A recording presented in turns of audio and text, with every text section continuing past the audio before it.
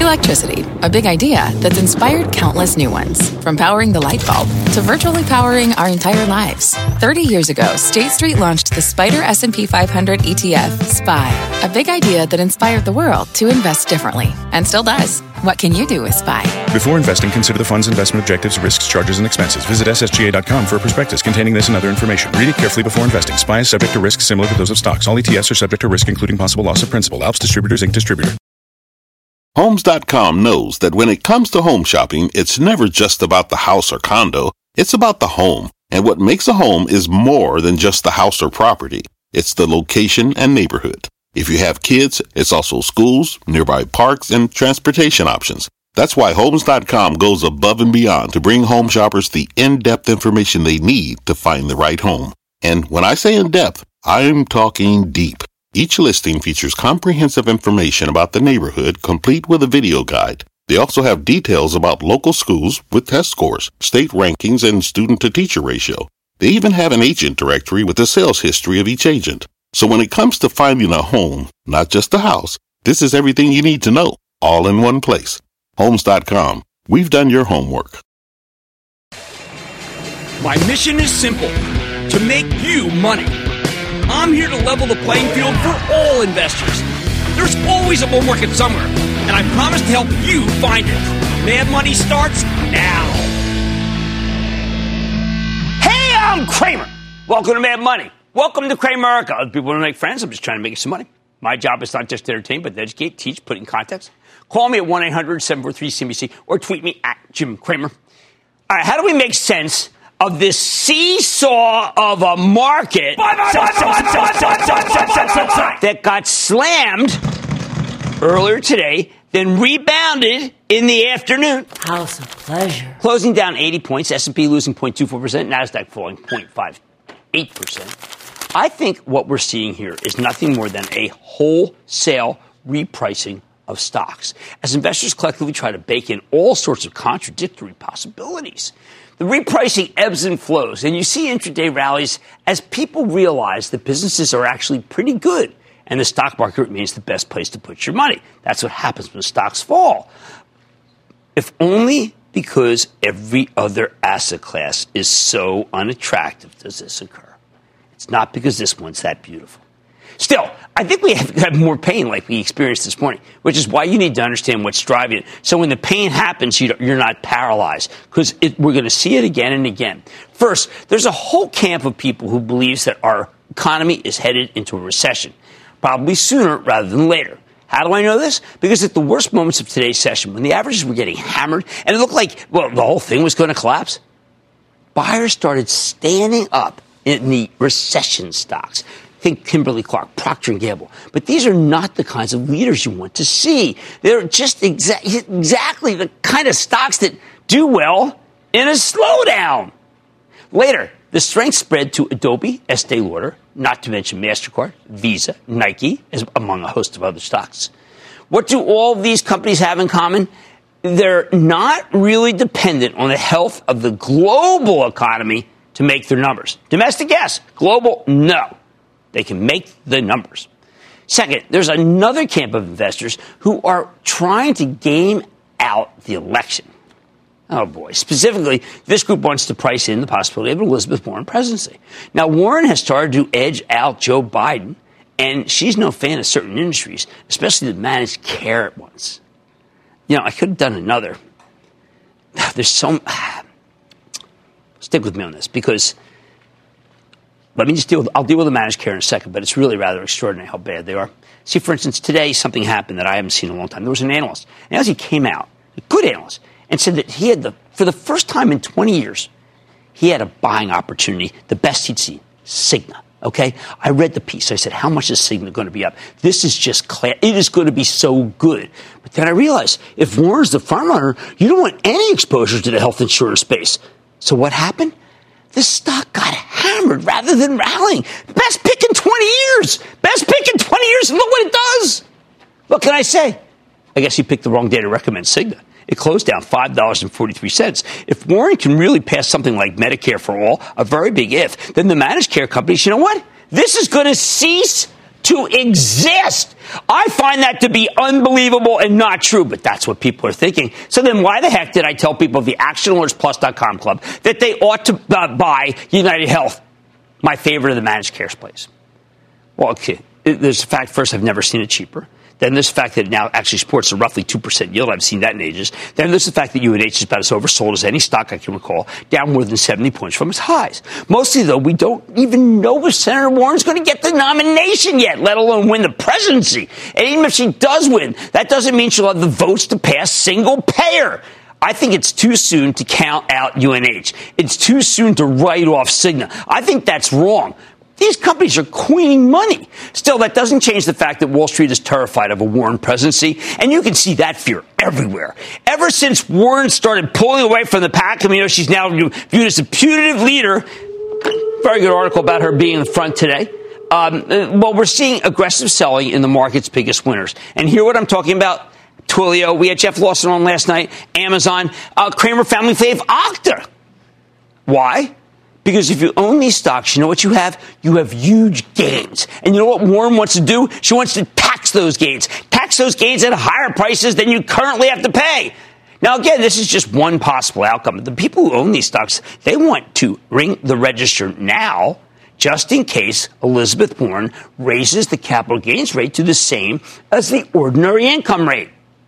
Between the recession fears, the need to price in the possibility of a Warren White House, I think we could get more swoons like we had this very morning. But hopefully the sellers will exhaust themselves like they did this afternoon. Still, as long as Senator Warren is leading the polls, you're going to keep seeing winners being sold, and they're going to be really sloppy days. And you're going to be asking me on Twitter, Jim, what's wrong with this thing or that thing? And it won't be Micron, which had a quarter that disappointed. It'll be something that's doing really well, like Twilio. Like Twilio. And the answer is people taking profits. The third thing that gives the bears cover, impeachment. Now, I'm not a political commentator. I never will be. But the hearings on Ukraine today, I thought they were pretty brutal, frankly. Suddenly, serious people in the media are talking about Trump like he's toast. I think that's crazy. The votes just aren't there to convict him in the Senate, no matter what he may have done. Still, that won't stop the bears from using the story as a cudgel to beat the stock market lower. It's going to be the narrative. Get used to it. Personally, I'm less interested in the political ramifications. What matters to me is what impeachment means to the legislative agenda. Remember, we just spoke to Speaker Nancy Pelosi last week, and she was sounding very encouraging about the possibility of passing an updated trade agreement with Mexico, Canada, something many businesses I know are counting on to make their earnings estimates for 2020. But I don't know. A week later, maybe it's not going to happen. I don't see it happening. How is Pelosi going to negotiate with a guy she's trying to remove from office? Maybe it's possible. Doesn't it seem unlikely to you? Oh, and of course, if the Chinese smell blood, they're a lot less likely to try to make a trade deal with Trump. They'll wait him out. Of course, they don't know who Senator Warren is, believe me. Now, if the Chinese leadership is reading the same newspapers we're reading, they'll probably be emboldened to wait this president out with the hope that they'll get somewhat more accommodating in 2020. The final piece of the repricing puzzle of why stock prices, the price to earnings multiple of what we'll pay for earnings is going down. The IPO market is starting to fall apart. Listen, bankers. Listen, syndicate desk. Your market's falling apart. I've been predicting this was going to happen all year. I'm surprised it took to September. I thought it was going to happen in August. We've been overwhelmed by the supply of new deals. It's crushing the market, which is why the latest IPOs have been so ugly. First, there was that Smile Direct fiasco, which priced at $23, then closed down 28%. First day, 28%. Smile Direct has kept getting hammered. It's now less than $13. Then there was that clown show of a WeWork deal, which got postponed because of horrendous corporate governance issues that cost the CEO his job. The SEC should have demanded that, by the way. And today, Peloton. Yes, the sports bra hanger for my wife, priced at $29 and started trading at $27. That's right, open at $27. Why not? It's exactly the kind of stock that this market no longer is interested in. And I'll give you more on that later. It finished at $25.76. And yes, she does also put some of those nice Lululemon pants on it, too. It's not just the Nike sports bra, so I don't want to get to the wrong image. Thank you. When you look back at the biggest deals of this IPO cycle, like Lyft and Uber, they are now down so substantially from where they came public that they burn your eyes out. Put it all together. And I can understand why people were eager to sell this morning. Between a possible recession, impeachment, and, of course, an ascension of Democratic candidates perceived as hostile to big business because Biden's going down in the polls, Warren going up. Well, you got a lot to worry about. Now, I think that the fears are overblown. But on days like today, at least you know, these are what's driving things lower. This is a repricing of the stock market because of these four things. Remember, when President Clinton got impeached, that ultimately turned out to be a fabulous buying opportunity. I think the Fed is too savvy to let a recession happen. And even if Elizabeth Warren wins the nomination in the general election, she won't have the votes in the Senate to go full FTR on us. But the IPO spigot, oh, that is the real thing. Until we turn off these deals, just say no to these deals. There's not enough money coming in to soak up the new supply. The bottom line, as long as investors have trouble understanding that President Trump won't be removed from office by a Republican Senate and Elizabeth Warren isn't some Marxist insurgent out to destroy capitalism, we could have more difficult days like this one. Maybe lots of them. Get used to it. Toussaint in North Carolina. Toussaint. Toussaint? Yes. Yeah. How formidable is Roku as a streaming competitor against Apple, Google, and Amazon? And is Roku a good investment at these levels? Roku has gone up too far too fast, and it's now in a downtrend. While I like the company, people got carried away as a way to be able to play cord cutting.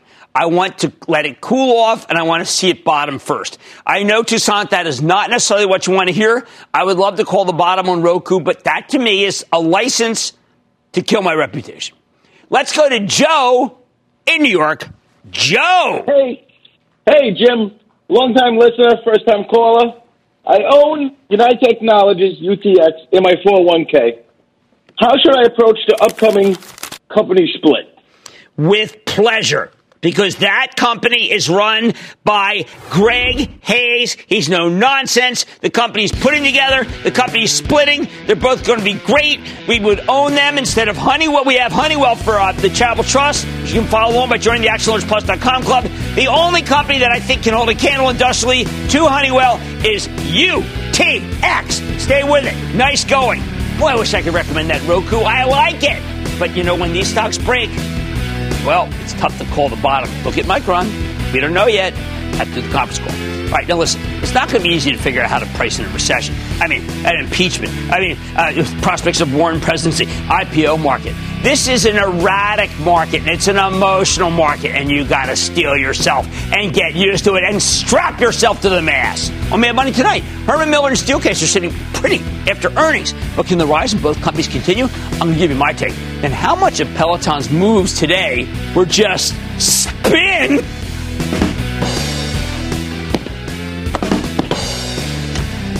I'll tell you if it could be a smooth ride going forward for investors. Plus, take it to the house. I'll check the foundation of the home builders with one of the leading players in the space. May I suggest that you stick with Cramer?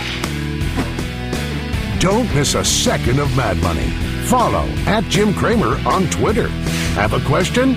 Tweet Cramer. #MadTweets. Send Jim an email to madmoney@cnbc.com or give us a call at 1-800-743-CNBC. Miss something? Head to madmoney.cnbc.com. Take your business further with the smart and flexible American Express Business Gold Card. It offers flexible spending capacity that adapts to your business. You can also earn up to $395 in annual statement credits on eligible purchases at select business merchants. That's the powerful backing of American Express. Terms apply. Learn more at americanexpress.com/business gold card. Fact. Running a business is not getting easier on your wallet. With higher expenses on materials, employees, distribution, and borrowing, everything costs more. Also a fact. Smart businesses are reducing costs and headaches by graduating to NetSuite by Oracle. NetSuite is the #1 cloud financial system, bringing accounting, financial management, inventory, and HR into one platform and one source of truth. With NetSuite, you reduce IT costs because NetSuite lives in the cloud with no hardware required, accessed from anywhere. You can cut the cost of maintaining multiple systems because you've got one unified business management suite. You improve efficiency by bringing all your major business processes into one platform, slashing manual tasks and errors. Over 37,000 companies have already made the move. See how you'll profit with NetSuite, and then you can think of all the ways you could be spending the money you save. Company retreat in Malibu, anyone? By popular demand, NetSuite is offering a one-of-a-kind flexible financing program for a few more weeks. Head to netsuite.com to start saving.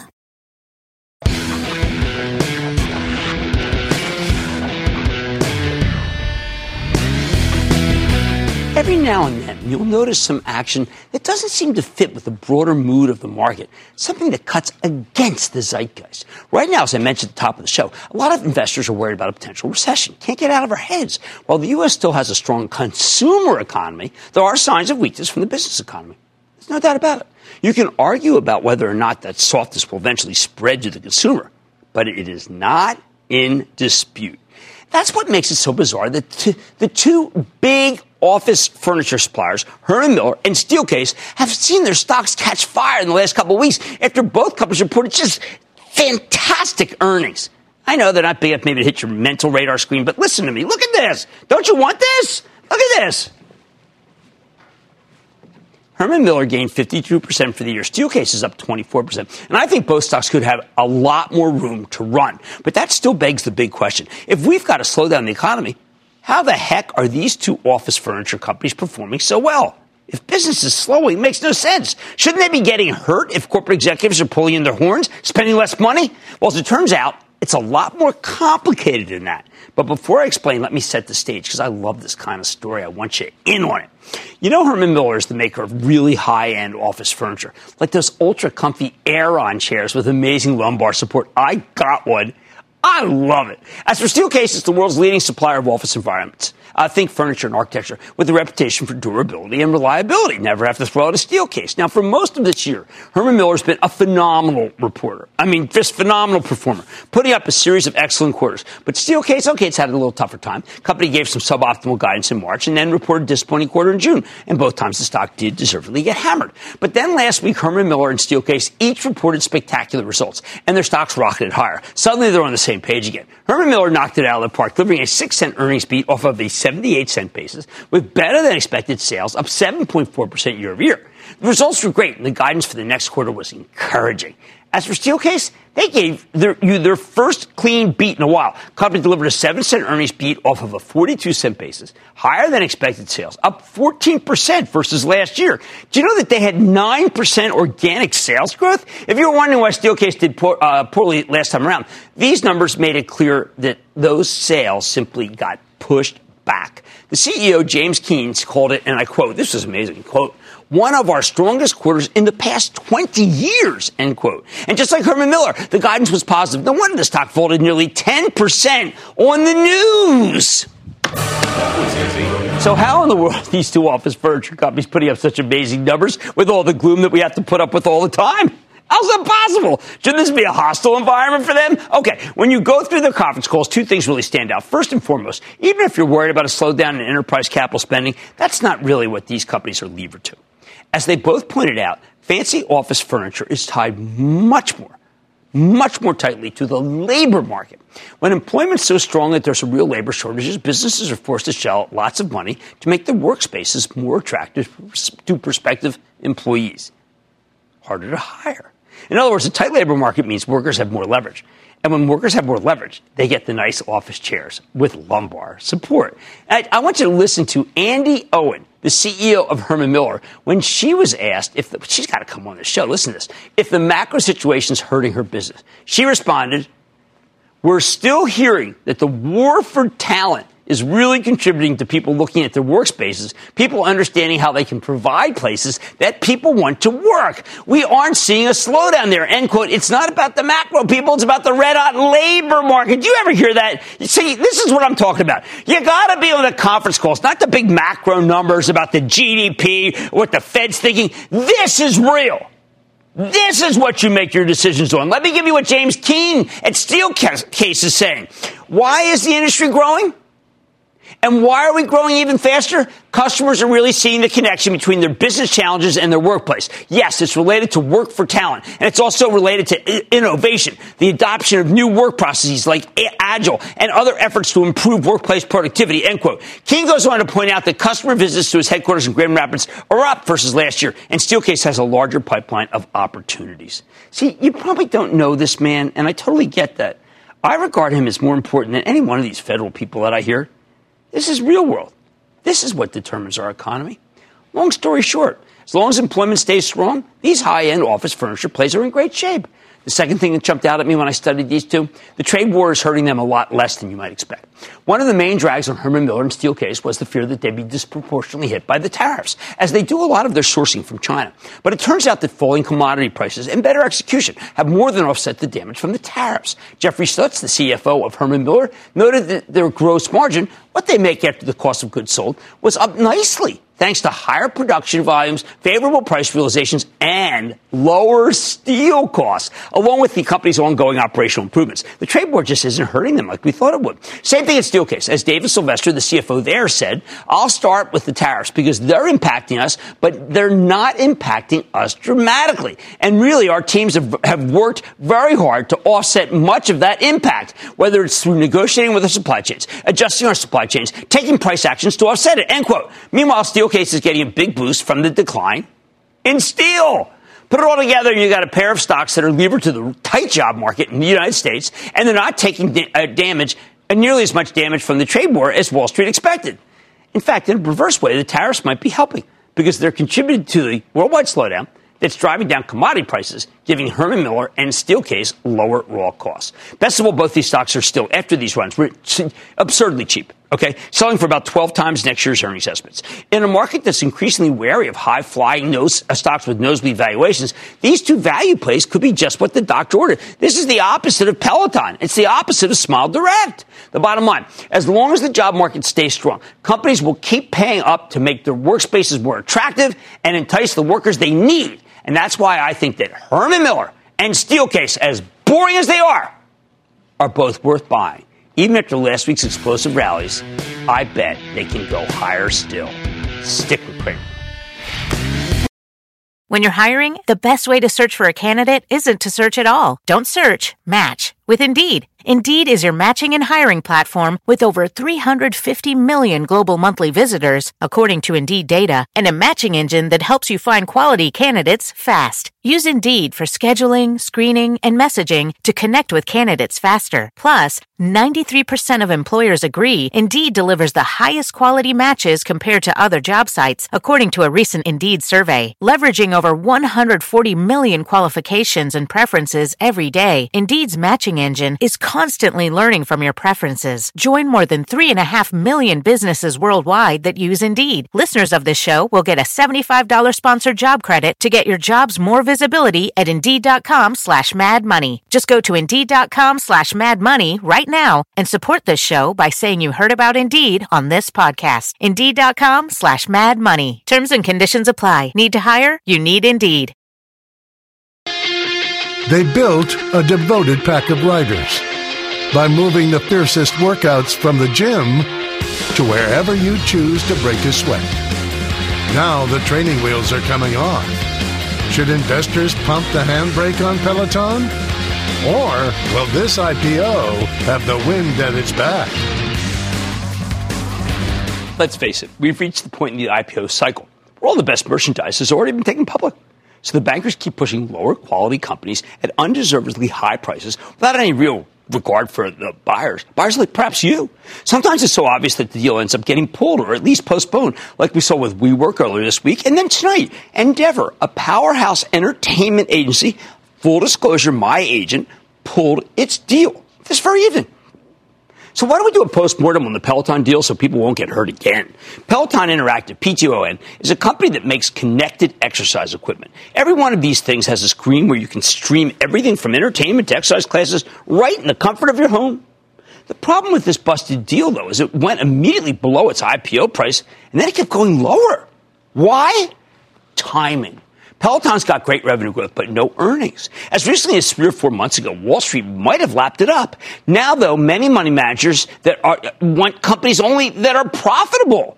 That's how you end up with a situation where retail demand for Peloton was strong, but the institutional demand, which wants, again, profitable companies, was nil at 29, with the IPO price. So institutional sellers were more than happy to boot the stock out to wherever they could find, which is why it opened below the price. Hence the failed opening where the big boys dump the stock and take their lumps, while the little guys get stuck holding the $29 bag, now retailing at $25. It was all too predictable. Which is why I predicted it in Squawk on the Street this morning. All I can say is it could have been a lot worse. Just ask the people who bought Smile Direct when it came public at $23. The stock's down more than $10 from that level. So is there a level where it makes sense to own Peloton? Look, the economy is a clever. The company's got a great gimmick, I have to admit. People wouldn't say it's a gimmick, it's a skill set. Using digital technology to create a more compelling exercise experience. In addition to selling machines, they also sell subscriptions that give you access to all sorts of digital fitness classes. Now, regular viewers know that I am a big fan of both the fitness industry and the subscription economy. And when you look at the Peloton financials, they're very impressive. The company now has 511,000 connected fitness subscribers. That's up from 245,000 a year ago, and less than 108,000 2 years ago.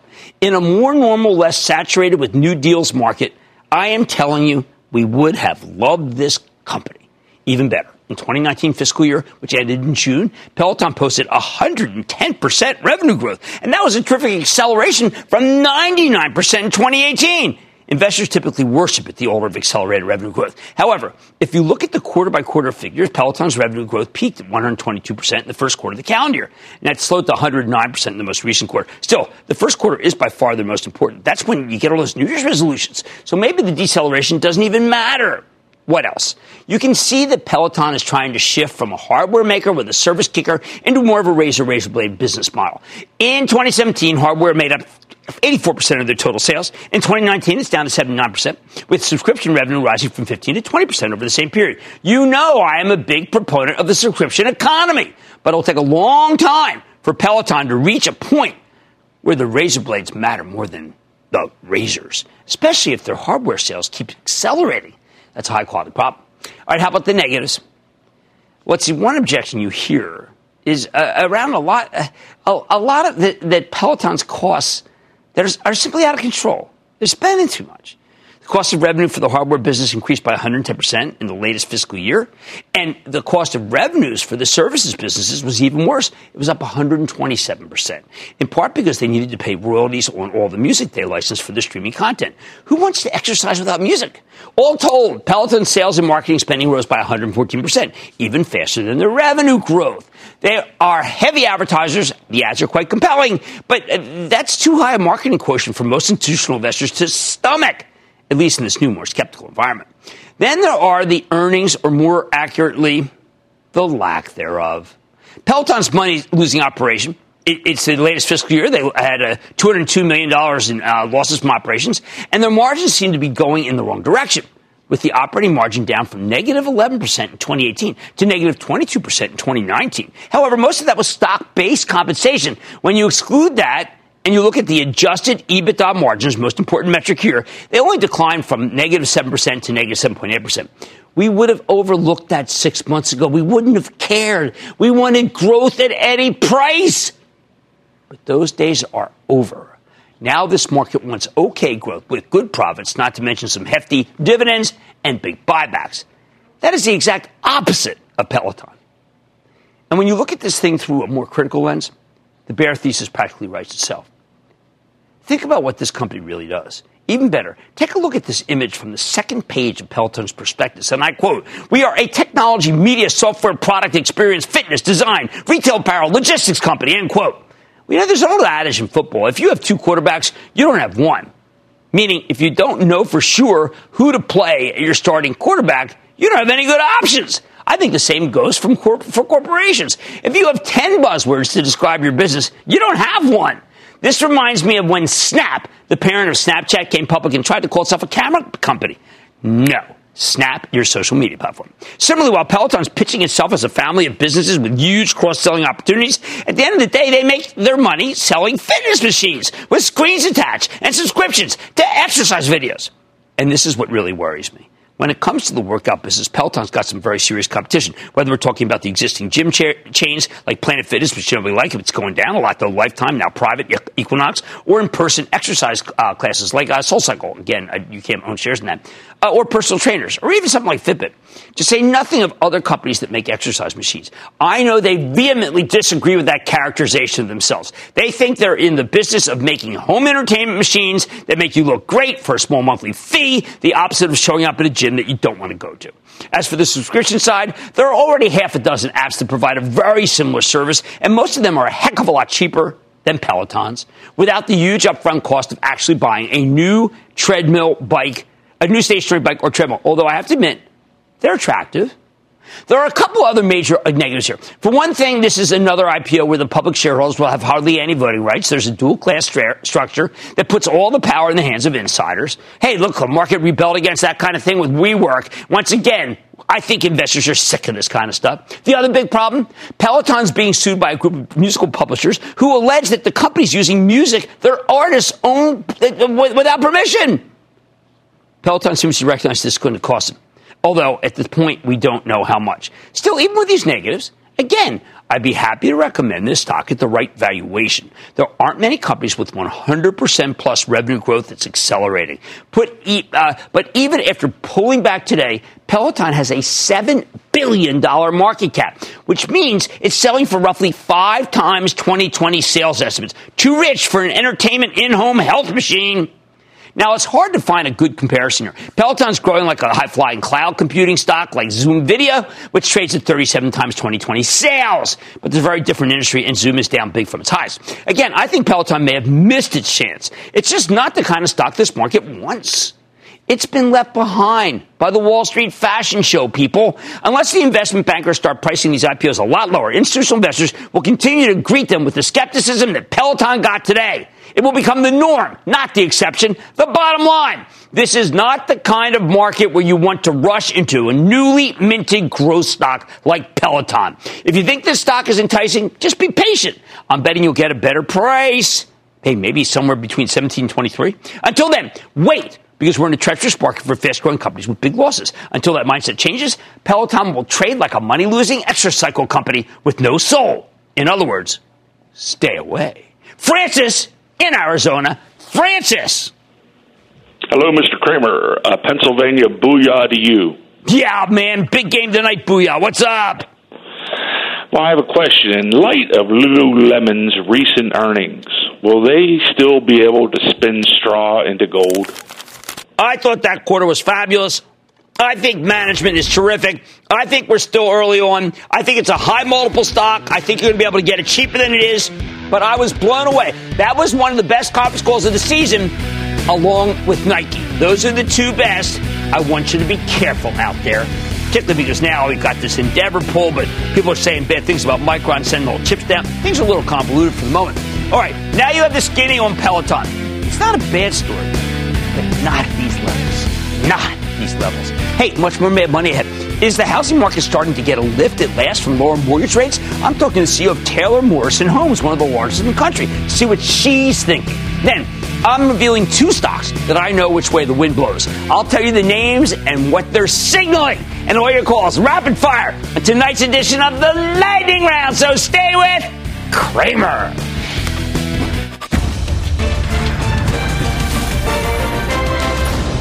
Tomorrow, kick off the trading day with Squawk on the Street.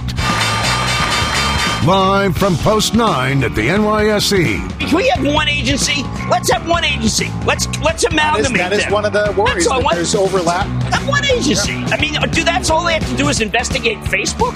Well, why don't we amalgamate them? Why don't we have a czar? It all starts at 9 a.m. Eastern.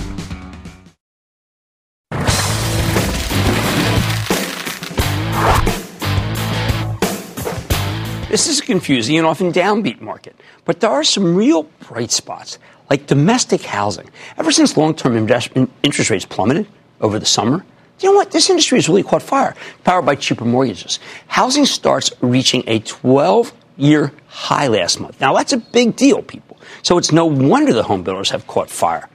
So let's just take a look at Taylor Morrison, which has a presence across Arizona, California, Colorado, Florida, Georgia, Illinois, North Carolina, South Carolina, and Texas. This home builder is one of our favorites, and it's seen its stock rally 62% year to date.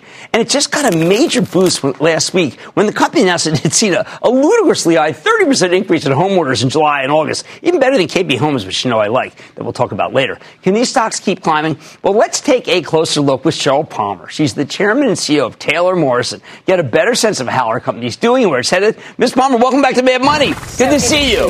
Thank you. You are hitting on all cylinders, and a lot of it is unexpected. Unexpected because people felt that with the changes in SALT, that people wouldn't be buying homes. And people also are shocked that there is such a big demand for homes immediately for renting and not just for living. So tell us about these trends because they are surprising to people. Well, it's quite a good time, and I understand that there's been a lot of movement with interest rates, but we're really in the largest expansion we've really seen in recorded history, right? And things are looking good, but it's no surprise if you think about household net incomes are growing, people are doing better with their real estate, savings are up, incomes are moving up, people are feeling good, and that confidence is absolutely showing in the real estate market. And that's not even to mention the demographic tailwinds we have with how the millennials are feeling about buying their first or second house, and certainly the boomers. And you've got a terrific price point for your homes that is good for both starter and for move up, right? We do. We really serve all consumer groups, and we have focused in strategically on that barbell of those millennials and the boomers. I mean, that represents, 160 million plus folks. Right. It's interesting, Jim, because everyone talks about the millennials like there's this one group of people and they're not buying. We're just not finding that. In fact, we're finding exactly the opposite. They're quite qualified.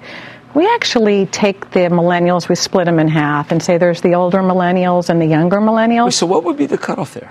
So 30 plus, right. That's when we're seeing probably 75% of our millennials are buying their second house, the older millennials, and the ones under 35, about 45% of them are buying their second house. The average age of a millennial wanting to buy is at 32, 33. Okay. And that's generally directed through marriage, right. More important, children. Mm-hmm. And they're quite excited. They want exactly what they grew up with. Well, see, that's very different. You know that. We had felt that millennials were a breed apart, that they would always live with their parents, or maybe they'd always rent. It just turned out it got a little delayed, but they are like us. They absolutely, and they're not running from us. No one else is saying that except for you. That's too bad. All right. And you have data. And we spend a lot of time understanding our customers. About a third of our buyers are millennials. And if I look at what that was 5 years ago, that's 20% of our buyers. So we've seen the movement consisting with the aging. And, if we were to chart, Jim, the last 30 years of home ownership, every 2-3 years, we would see that average age of home ownership move up. So it shouldn't be surprising that this largest cohort is doing exactly the same thing. All right, well, then let me ask you, everybody's coverage is filled with gloom, not our coverage. The New York Times is gloomy, and Wall Street Journal got gloom. I listen to you, and not only do I think that gloom is inappropriate, but that maybe we're in kind of a halcyon, really great moment in the home building business. Low rates, costs haven't gone up that much. I know there's labor issues, but you're holding them under control. We finally have a lot of buyers, and there's different kinds of buyers. The buyers that will be renters, so to speak, but all sorts of different price points. This is good. This is good. The affordability issues are real, market by market, but not as real as I think sometimes the media portrays. And I say that, Jim, because once again, when we look at our consumers, even with our first-time buyers, they can afford a lot more of a house. Part of that is low interest rate. Right. So they could either afford a higher interest rate, somewhere to the tune of 300 to 500 basis points on average, or a much bigger house. So I think the consumer's changing their relationship with home ownership, which is a good thing. And that's why we're seeing increases in their savings. But as you said it, we're just now seeing income growth. Right. Interest rates are our friend. We have no supply. It's a really good time. Okay, well, this is my issue. So many people come on air and they say, listen, low interest rates don't matter. Doesn't matter whether the Fed cuts rates. I look at home equity loans. If the Fed cuts rates, those get better. I know the adjustables. I'm still paying too much for my adjustable. I think it's very clear from your numbers that low interest rates matter tremendously, and that the people who say they don't just haven't talked to you and done the work. I think, unfortunately, we get locked in on these sound bites, and I think we have to get under the sound bites and let the data talk. If the information tells us, that's what we use. We talk to our customers so many different ways, and it's about building what we know they want. You know what? The facts are a breath of fresh air. Well, good. All right. Thank you so much. Congratulations on great numbers, great quarter, great things that you've done for shareholders. That's Sheryl Palmer. She's the chairman and CEO of Taylor Morrison, one we have liked, I don't know, from the low 20s. Look at this thing go. Mad Money's back after the break.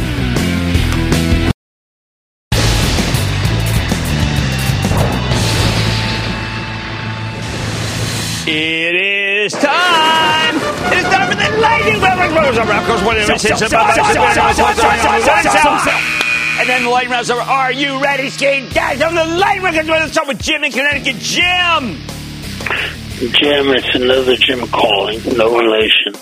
Good deal. I'm an Accelerator member. Yes. And it's been extremely helpful. Thank you, buddy. Really appreciate it. AMD, I do not like the pin action. Oh, you are right. You are right. Listen to me. Mike Ryan reported a number today. Nobody really likes it. That's going to send AMD down. I think AMD's doing better than Mike Ryan. But, Jim, you know how it goes. We write about it all the time for ActionAlertsPlus.com club members. These all trade together, which is why we have taken our cash position up so high. You'll get a chance to buy AMD lower. Mark in New York. Mark. Hey, Jim. Thanks for taking my call. I want to thank you. Great show. And, thank you. Wanted to ask you, in lieu of 5G and the China scenario, Yeah, what stock? Did we lose? Let's go to Trevor in Wisconsin. Trevor. Booyah! Booyah! What's up, Jim? All right, what's happening? My question is regarding Activision. Stock's been down over 50% in the last year. However, it seems to be relatively stable in recent months. When you take into consideration, they got some exciting product releases, specifically with the new Call of Duty that's going to be the first game ever to be introducing cross-console compatibility to the gaming world. Do you think we're looking for a buy here? I think the stock is what I would call an up stock. That's really not why I like to recommend things. I am much closer to Take-Two Interactive, and on any dip, I think what Strauss-Zelnick is doing is better than what's going on at Activision. Betty in Michigan. Betty. Hi, Jim. Booyah. Thanks for taking my call. Of course. Lyft, is it time to buy? No, not yet. I do believe that, this company... It opened in the 80s. It's all the way down. People have nothing but losses on it, so it might become literally a tax loss play between year and year end. Let's go to Daryl in Tennessee, please. Daryl. Hey, first time, long time. Jim, GEL, Genesis Energy. Very big yield, but a suspicious yield. I think it's too high. It makes me worried. And that whole complex, I do not like at all. Dave in New York. Dave. Booyah, Jim. Booyah, Dave. My question is about Realogy, ticker symbol RLGY. The chart was a disaster the past couple of years, but last month they announced a partnership with Amazon, and since then the chart's been looking a little better. I'm wondering, is now a good time to get in? Well, look, it's certainly, what can I say? It's cheap. It's got a yield that I actually believe it can support. I do believe when you're buying something like that, a quality company at 6 times earnings, it might be worth it, but they do have a lot of debt. Understand, a stock down 56%. It's got a lot of sellers in it still because of tax law selling. I'm not going to object to buying a stake in Realogy, but it is speculative. Let's take one more. Let's go to Steve in Pennsylvania. Steve! How you doing, Jim? I'm good. How about you? I'm okay. I got a question. You guys have been talking about Cronus a lot. Right. And the only thing I missed is when's the time to buy? Well, you know what? I felt that after CW Pharma, the shorts took a big run at it. I thought that Gover did a good job on the show. The stock is now up 6 when he came on. Kronos is at 9. I think you can speculate and buy a piece. And that, ladies and gentlemen, conclusion of the Lightning Round. The Lightning Round is sponsored by TD Ameritrade.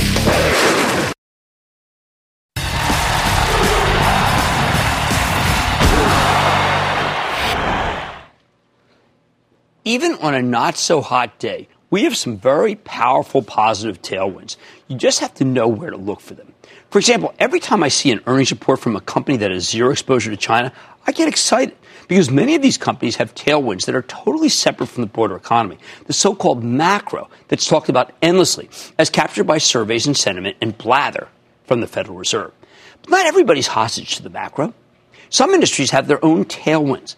And you can still make a lot of money simply by identifying these trends and knowing which way the wind blows. We mentioned Steelcase and Herman Miller before. Now I want to consider the cases of KB Homes and a company called Jabil.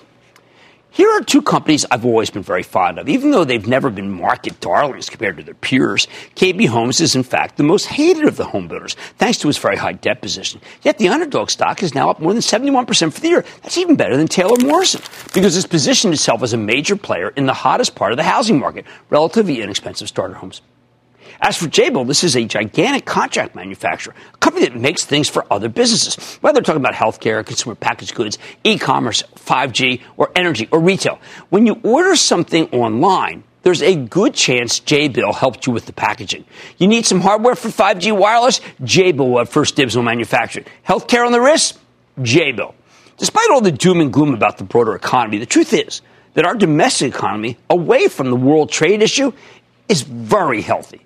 And that's good news for these two companies. And by the way, this is not necessarily going to be affected by the Fed. It's not going to be because the Fed wants to cut rates. It's not going to be affected by even the impeachment stuff. I want you to listen to this quote from Jeffrey Metzger. He's the chairman and CEO of KBH. He says, market conditions remain favorable, supported by low interest rates, strong economic growth, high consumer confidence, and positive demographic trends. While demand is healthy, supply continues to be insufficient to meet home buyers' needs, particularly at affordable price points where we operate, which is our key element of our success. Simple, precise, making money for you. Given that KB Homes saw 24% net order growth, and the housing glut from earlier in the year has now run off. Remember that was when everyone was so scared of these stocks. We told you, please don't be scared of them. Well, you've got higher gross margins and more runway than I've seen from the home builders in ages. What's really in play is affordability for young families, and that's going to stay because the mortgage rates are so low. All right, how about Jabil? Think about what they manufacture. 5G is in its infancy. The Internet of Things is exploding. The need for less packaging to please environmentalists is now a must. Those themes all play to Jabil's strengths. Put all together, and I think that too many of these windbags who opine about the Fed are missing the big picture. Housing is 10% of the economy, and it punches above its weight. A bull market in housing can drive the whole economy, even when the auto industry is floundering like it is now. As for Jabil assembling products that they've designed by other companies on a drawing board, that's only accelerating. In other words, the tailwinds from the economy right now triumph over the headwinds that fill the headlines. But you'd have to read the conference calls from these two former ne'er-do-wells to know that. Both Jabil and KB Homes are very good, very well run, and they got no flaws in them. Both are easy to understand. They're not Beyond Meat, which trades on news of contracts like the tentative one with McDonald's, and they're not Peloton, today's bus, which traded off sales, not earnings. They're not Micron, which is going down after the close because of worries about gross margin. They're simple, easy stories. No, Jabil and KB Homes, they're boring. They're prosaic American companies. Besides the consumer packaged goods plays on a day like today, that's what works, people. I don't want you overthinking this. As I keep saying, you do not need a weatherman to know which way the tailwind blows. Stick with Cramer.